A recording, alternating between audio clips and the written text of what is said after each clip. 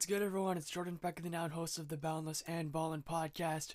Free agency has taken up much of the last week with a whole lot of deals and a lot of major money moves from around the association. Starting this episode off with the winners and losers of 2023 free agency. First up, who won big time? I can think of a team right now, and you guessed it, the Lakers are absolutely at or near the top of that list. They retained most of their key pieces around LeBron James and Anthony Davis. They re-signed D'Angelo Russell, Rui Hachimura, Austin Reeves, Jared Vanderbilt.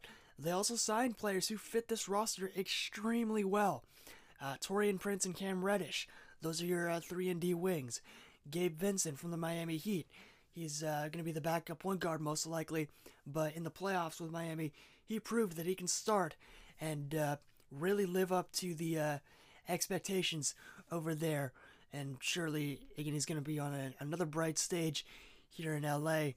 That should not be a problem for him at all. Jackson Hayes coming on as a backup, possibly a starting big for now. So overall, this Western Conference Final bound franchise, they just kept their core and improved in some key areas like wing depth, three-point shooting, and defense. And they've made huge improvements this offseason, at the very least on paper.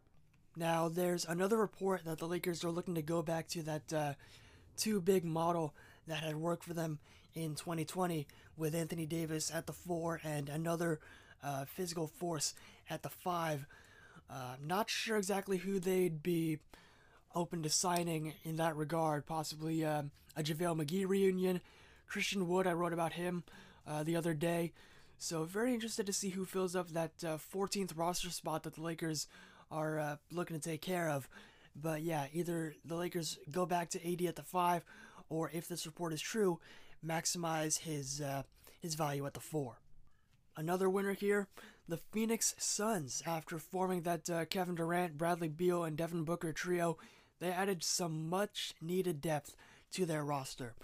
Notable names that were inked to the Suns include Eric Gordon, Yuta Watanabe, and Drew Eubanks, who are all going to be rotational players that fill the guard, wing, and big man spots respectively. However, they did lose some notable names as well. Torrey Craig going to the Chicago Bulls, and Jock Landale going to the Houston Rockets. They did re-sign quite a few of their key players from last season. Josh Okogie, Cam Payne, Damian Lee, and Ish Wainwright. And they're also eyeing Bol Bol after he was waived by the Magic and after they traded Isaiah Todd. So again, adding big man depth in that regard. So the Suns, when you have big threes like the one they just formed here, of course depth is going to be an issue. They seem to have taken care of that pretty nicely. And the third winner of free agency, the Boston Celtics. So after that Kristaps Porzingis trade, they've been set up for some solid success, and now free agency has pretty much just been a way of shoring up the edges, as it were. So, of course, Porzingis joining a talented duo in Jason Tatum and Jaylen Brown in the front court. He helps immensely as a floor spacer who can dominate the paint and protect it just as well. KP averaged 23 points, 8 rebounds, and 1.5 blocks per game for Washington last year on 50, 38, 85 splits. The trade also helped with their draft capital. They got a couple first-round picks in the deal, and their future looks set as of now. But in regards to free agency specifically, they have made a couple more moves as well. The first signing they made was O'Shea Brissett from the Pacers, reportedly bringing him in as a end-of-the-bench player. You also have Delano Banton, a 6'7" point guard who last played for the Raptors. They signed him to a 2-year deal, and he helps with their playmaking and defense. And they also officially signed their rookie, Jordan Walsh, to his contract. The Celtics did also make another notable move, unfortunately parting ways with Grant Williams. He's going off to the Mavericks in a 3-team deal, where the Celtics receive multiple second-round picks, the Spurs receiving Reggie Bullock and an unprotected Mavs pick swap in 2030, and Grant Williams ultimately agreeing to a 4-year, $53 million deal. And now from the winners to the losers of free agency. First up, the Portland Trailblazers. First up, you gave Jeremy Grant $260 million over the course of 5 years and are still paying Anthony Simons $25 million next season.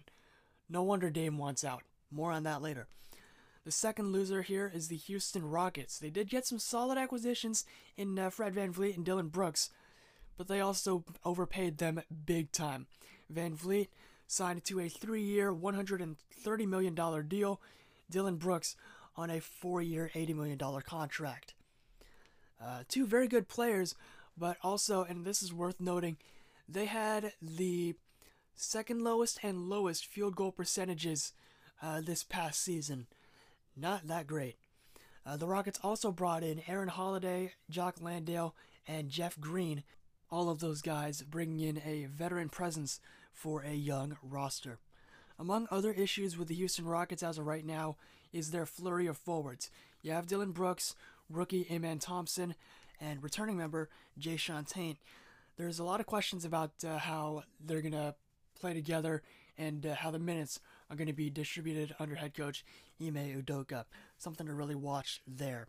But Houston making some pretty questionable moves, but overall still looking to accelerate that rebuild by any means necessary. And the last loser of free agency, the defending champs, the Denver Nuggets.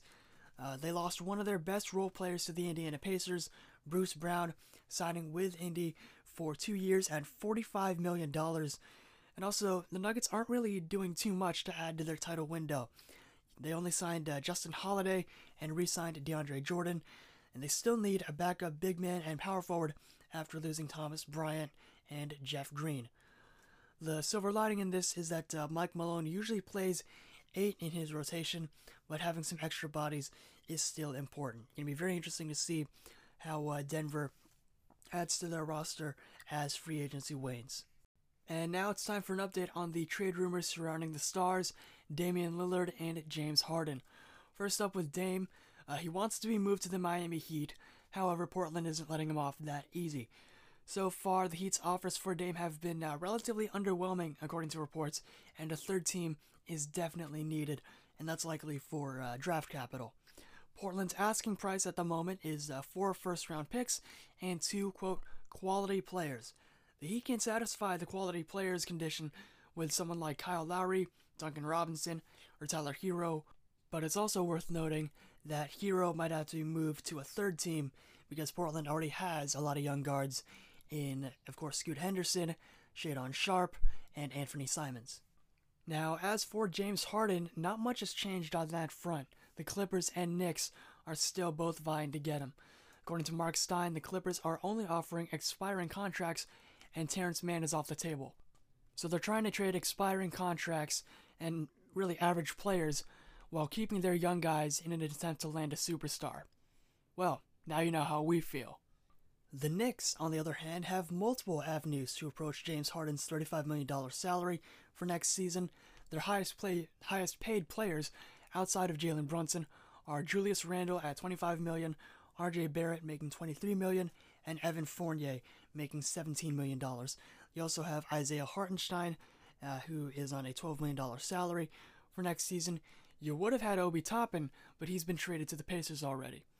The Knicks also have quite a bit of draft capital to use in addition to a combination of those players. They have 4 first-round picks in the 2024 draft and 3 second-round picks.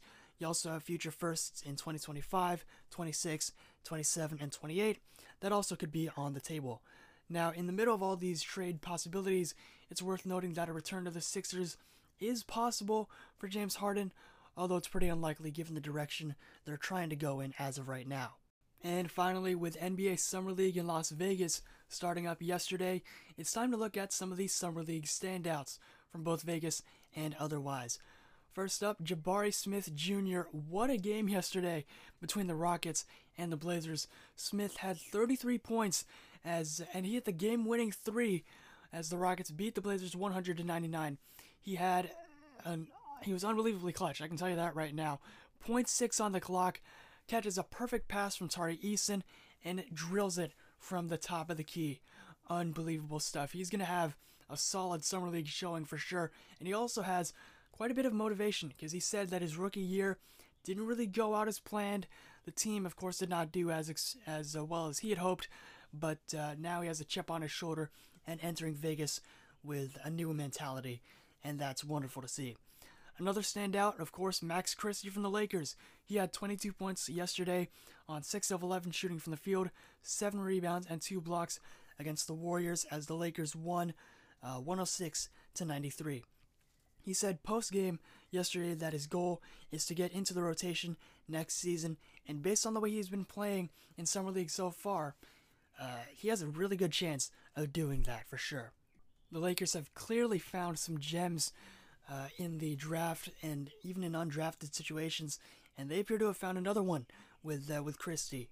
Of course, his role in the rotation remains to be seen, but if it keeps up and if he does well through training camp, you never know. He just might get what he's asking for. Another player I want to highlight who is really someone to watch in Vegas is going to be OKC guard Trey Mann. He averaged 23.7 points a game in the Salt Lake City Summer League on 54, 51, 76 splits. Of course, he's going to have a key role with, of course, backing up Shai Gilgeous-Alexander, and his development overall is going to be really exciting to see. Can't wait to see what he does in Vegas. Fourth standout, Julian Champagnie, the Spurs forward. He showed out in the California Classic with an average of 29 points a game on 46, 45, 87 splits. He also averaged 6.5 assists, 2 steals, and 1 block per game. He had 20 points and 4 triples to lead the Spurs to their win over the Hornets yesterday, also worth noting. So he's going to be an electric forward and someone to keep an eye on in Vegas for sure. And finally, Kings forward Keegan Murray, entering Summer League with a vengeance. He led the Cali Classic in scoring with an average of 35 points a game over those 2 games on 51, 45, 88 splits. He's going to have, of course, a prominent role with the Kings next year. Huge impact player for them. You can already tell he's going to show out here in Vegas. That is for sure.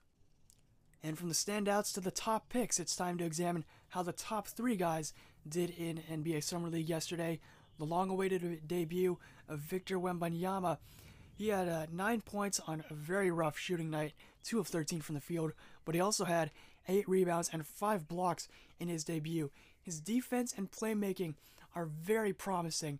He was very unselfish to his credit, at times a little bit too unselfish. I'm sure a lot of people wanted to see his some high scoring and a better output from him, but as he said, he was just trying to get comfortable within the system and at the very least filled up the box score to the best of his ability. Brandon Miller, the second pick by the Hornets, he outplayed Victor, but not by much. 16 points and 11 rebounds on 5 of 15 shooting from the field, and he was 3 of 10 from 3. The silver lining in this, he didn't pick up any fouls. And of course, Scoot Henderson, he left the game with a shoulder injury, but he did put up 15 points on 5 of 13 shooting from the field, as well as 5 rebounds and 6 assists. So overall, promising performances from each of the top 3 picks in the 2023 draft. We'll have to see how they improve on their debut performances as Vegas goes on. As for today, you have 8 games on tap for Saturday, beginning with the Heat and Celtics at 12 o'clock Pacific. Then you have the Mavs and Thunder at 12:30. The Knicks and 76ers facing off at 2 p.m. Pistons and Magic at 2:30. Rounding out the afternoon is going to be the Grizzlies versus Bulls at 4, Pacers versus Wizards at 5, Bucks versus Suns at 6, and Clippers versus Jazz at 7. Full slate on hand for NBA Summer League weekend. Whole lot of basketball, whole lot of fun. And finally, it's worth noting that top prospects are unlikely to play many minutes in Summer League. Minutes restrictions will certainly be in effect. Wembanyama played 27 minutes yesterday. It isn't likely that he's going to go above 30 at any point during Summer League, and the same is probably going to go for other prospects as well. Amen Thompson, he left the game for the Rockets due to an ankle injury, and he's now been ruled out for the rest of Summer League. You don't want to, of course, risk any further injury as training camp looms. So smart decision by the Rockets, but yeah, just to note that if you're expecting to see these top 10 lottery picks play 30 or the whole 40 minutes of Summer League, that's not going to happen, unfortunately. but you will see a lot of players who are fighting to get onto an NBA roster really prove their worth over these next 10 days. So at least that's a very exciting aspect to watch. And that's a wrap on this episode of the Boundless and Ballin' podcast. As the offseason continues, so will the episodes. Of course, Summer League is going to wrap up on July 17th, so I'll definitely be talking about the end of that next time around, and of course, following up on some of the latest rumors as they become available. Until then, I'm Jordan Beckley now, and stay safe, stay healthy, be well, peace.